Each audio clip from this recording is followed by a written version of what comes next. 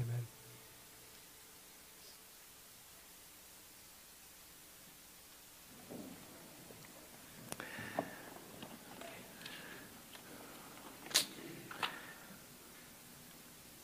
There once was a young boy, about 12 years old.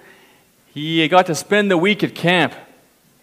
His parents, they had saved up for a little while to pay for him to go. Now, the week before camp started, his mom told him about all the cool stuff he'd get to do. Wall climbing, swimming, archery, riding horses, have campfires, hang out with your friends, all kinds of stuff. And the way she described it, man, it sounded pretty awesome. The day before camp started, his mom said, "Okay, let's pack some clothes and stuff for you." "What? Do I have to?" "I don't want to do that. That's boring," the boy replied. "Come on, it'll be fun," his mom replied. So we did it. The next day, it was time to go. They got in the car, they began to drive to the camp. It was a bit of a ways. About 30 minutes into the drive, the boy started to complain. "What's taking so long? I'm bored. This sucks." Well, when they arrived at the camp, the boy found the cabin he was going to be staying in. "What? I got to sleep on the bottom bunk? That's lame. And where's all my friends? I thought they'd be here too." Well, the cabin leaders assured him that it would be okay and that they would have a great time together that week. Well, the first activity was riding horses. The boy had to admit this sounded kind of cool. But when they got there, they had to wait in line. Come on! Why do they get to go first? Why can't we go? Okay, when we got to ride the horses, the next complaint started. "Hurry up, why can't we go faster? This is boring." Lunch was coming up. He heard they were having pizza on the first day. He loved pizza. "What's this? This isn't the kind of pizza I like." Does that sound like anyone you know? As I've been reflecting on Thanksgiving, I've noticed that thankfulness, or being thankful, is a rather simple message, but it is surprisingly difficult to live.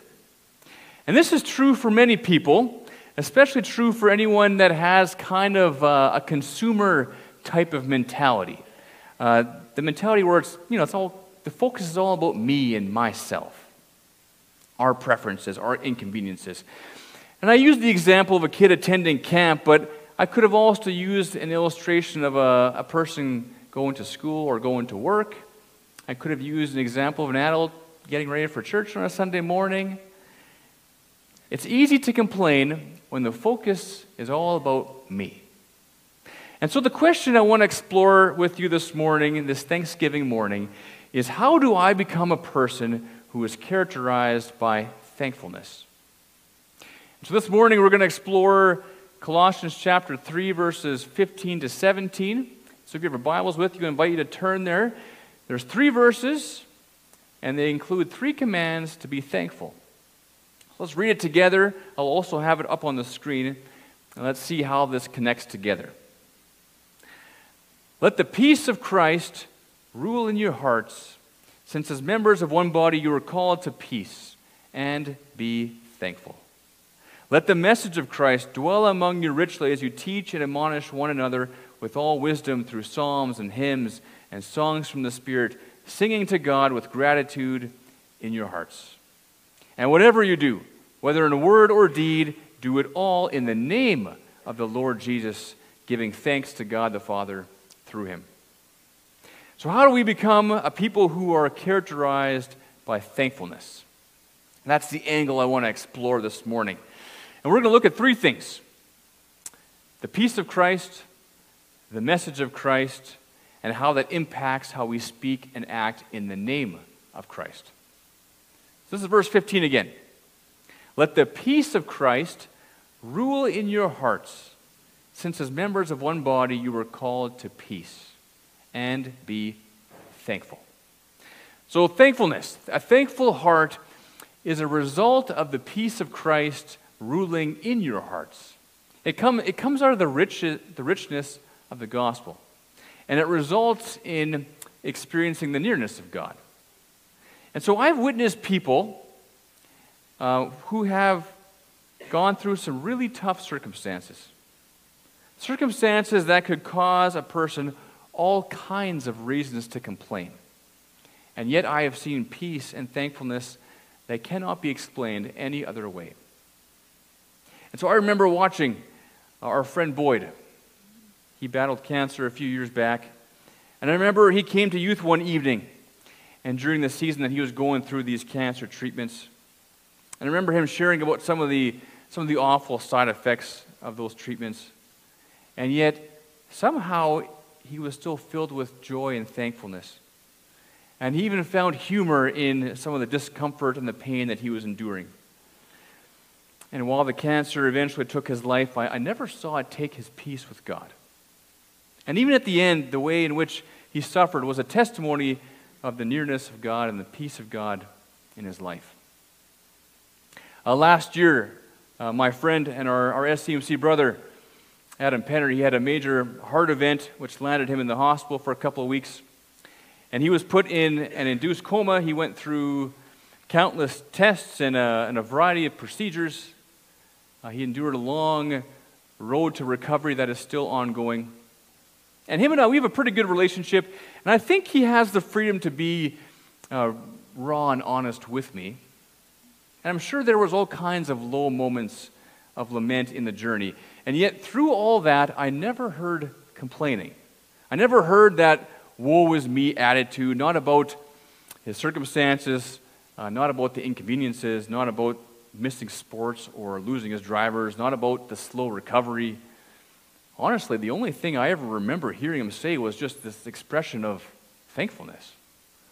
Thankfulness toward the medical teams, thankfulness toward his family and friends, thankfulness for life, thankfulness for how people cared for and helped him and Megan during that time.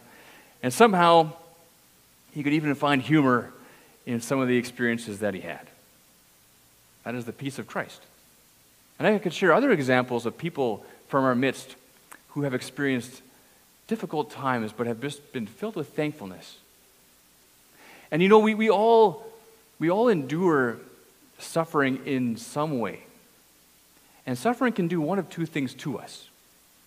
It can either cause us to complain and focus on ourselves and the pain and the inconveniences in that, or it can cause us to turn and to rely on God, on His strength, in His presence. And it can remind us of the many blessings that we do have. And when we turn to the Lord in our suffering, we see beauty instead of ashes. We see the good that God does through it. Jesus and our relationship with Him is the source of a thankful heart. And so the peace of Christ it's the peace of Christ that produces this spirit of thankfulness in us. And it has a huge bearing on our relationships with the people in our lives. And one of the ways that we see the peace of Christ made manifest is in our relationships with one another. In other words, our relationships with each other, they're kind of connected to our peace with God. You see, it's hard, if not impossible, to be genuinely thankful when you harbor bitterness and anger and unforgiveness toward people in your lives. And so we invite the peace of Christ to change us from the inside out. Let the peace of Christ rule in your hearts. And one of the great ways that we can invite the peace of Christ to rule into our hearts is by having the message of Christ dwell in us. This is verse 16. Let the message of Christ dwell among you richly, as you teach and admonish one another with all wisdom, through psalms and hymns and songs from the Spirit, singing to God with gratitudes in your hearts. The message of Christ. What are the messages you are listening to? What kind of messages are influencing your life? You know, never before in the history of the world have we had so many messages bombard us every hour of every day, every minute of every day. We have instant messages. We have billboards and signs. We have advertising on every website that you go to. We have YouTube, which now has tons of ads too. We have the news, which gives you different kind of messages. Every day we hear messages that promote things such as greed, selfish living, indulgence. And we see it all the time in these advertisements. And we see and hear in media messages that promote an unhealthy self-image, messages that cause people to question their identity and their value. And then we read the news and we hear messages that cause fear and doubt. And as a culture, we read books, we watch movies, television, YouTube, and we hear messages that promote temporary pleasure. Messages that cause us to question our values. Messages that cause us, to question our truth and the dignity of human life. And all around us, we see games and we hear music, we see movies that glorify violence and anger and revenge. I remember this story my college friend, he shared with me years ago. He said when he was in high school, he listened to a lot of really aggressive music that was filled with bad language. And he would never admitted it at the time, he said, but this music made him angry. It just fed that anger. And he would walk home from school just muttering swear words the whole time. In a world filled with endless messages, it is impossible to ignore it all. Rather, we must be discerning, and we must counter those messages by filling our minds and setting our minds on truth. Verse 16 again. Let the message of Christ dwell among you richly, as you teach and admonish one another with all wisdom through psalms and hymns and songs from the Spirit, singing to God with gratitude in your hearts. Fill your minds with the good news of the gospel. Fill your minds with truth and with grace. Remind yourselves and others in your life of the blessings that we have in Christ. Right? Speak truth and life and encouragement to one another. Invite praise into your life and into your ears, and into your thoughts. So carve out time to immerse yourselves in the Scriptures. I think reading is great, but another thing you can do is you can also listen to Scripture. With all this technology, we have the ability to listen to Scripture very easily. And so sometimes even when I'm doing like some mindless tasks or playing some game that doesn't require much attention, I'll open my Bible app and just let one of the Gospels play. Another great practice is just to listen to worshipful music. And this is the primary reason why I think it's really great to play worshipful music. It's one of the reasons why I play it in my car often or when I'm at the gym. And if I'm honest, it's not always my favorite style of music, but I need to fill my ears and my mind and my heart with truth and with praises from God. There are so many voices and messages out there. Let the message of Christ dwell among you richly. Verse 17, and whatever you do, whether in word or in deed, do it all in the name of the Lord Jesus, giving thanks to God the Father through him. And I love this summary verse. Whatever you do, do it all in the name of Christ. So an attitude of a spirit of thankfulness is a result of having the peace of Christ rule in your hearts. It is nurtured by allowing the message of Christ to dwell among you richly. And it is out of the riches of Christ and what he has done in our lives that we can then speak and act thankfully in the name of Christ. And we can train ourselves, we can train ourselves to complain less and to give thanks more. And these are good habits to make. However, a spirit of genuine, heartfelt thankfulness, contentment, and joy, it does not come from self-help tricks or tips. A genuine thankfulness, genuine contentment and joy, it flows out of the goodness of God in our lives. The mouth speaks what the heart is full of. It's not something that we manufacture simply on our own, because our default position is to think primarily of ourselves.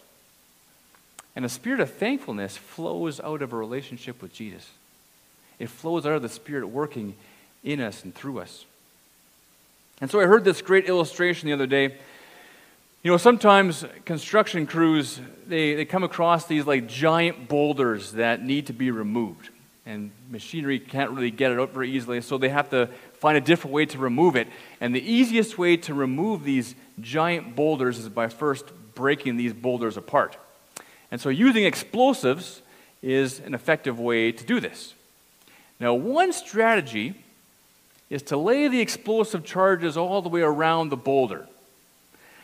Now, it can be effective at, it's a pretty ineffective and lazy approach, really, because all it really does is, it's effective at knocking off the dirt and the dust. It's pretty effective at, maybe moving it a bit, nudging it if that was your goal. It's pretty effective at making a giant hole beside the boulder.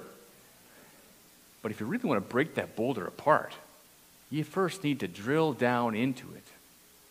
You got to get down into the heart of it. And this takes some pretty intentional planning and diligence. And once you have that hole drilled, then you set the charges inside it, and then you'll see that rock split. Likewise, to be a person who is to be characterized by thankfulness, we need to invite the presence of Jesus. The good news of Jesus is the power that can split that boulder of fear or complaining and selfishness from the inside out. We need to let the message of Christ dwell in us richly, so that the peace of Christ may come and rule in our hearts. And with that peace of Christ ruling in our heart, God begins to change our perspective. And rather than complaining about being stuck in traffic, you can praise God that you got somewhere to go. You got a car to go in. You got people to go for. Rather than complain about health issues, we can give thanks for the people in our lives and that we have eternal hope with God. The peace of Christ ruling in your heart allows us to see the difficulties, our frustrations, our annoyances from an eternal perspective. Thankfulness brings us together. Complaining tears us apart. Thankfulness heals and restores. Complaining wears us down. And if you are a person who complains, I invite you to repent of that complaining and negativity. Repent of sarcasm or that humor that just drips from a complaining attitude. For Jesus tells us the mouth speaks what the heart is full of. And a spirit of thankfulness, of thanksgiving, it grows out of the peace of Christ in our hearts. It is influenced by the message of Christ that we pour into our souls. And it is out of this peace and message that we can then live and act and reflect the name of Christ with thanksgiving in all that we do and say. You know, of all the people on earth, followers of Jesus, we have the most to be thankful for. Because, we should be the most thankful because we have the most to be thankful for. Not because we have the most. And we will suffer. We will endure suffering and persecution of sorts. But we have hope. We belong to Christ. We have a Savior who loves us. A Savior who has defeated death and who has bought for us eternal life. In Christ we have forgiveness. We have an eternal inheritance that will never spoil or fade. God is near us. God is with us in our troubles and in our burdens, and He has given us His Spirit. He has given us one another, the church. While not perfect, but we are here for one another. And so you tell me, what are we lacking with all the spiritual blessings we have in Christ? Let the good news of Jesus shape your perspective, and let us give thanks. Let's pray together. Thank you, Heavenly Father, for all that you have done for us. Thank you for the blessings we have in you, Lord, that we have hope, that we have forgiveness, that we have eternal life. And Lord, even as we go through difficult times, Lord, I pray that you would just fill us with this fresh perspective from you, Lord, for all the things that we have to be grateful for you, Lord. And Lord, I pray for one another that you would help us to remind one another of these blessings, of this Thanksgiving. And Lord, may we be a people who are characterized by that and share that blessing with others in our lives. I pray this in Jesus' name. Amen.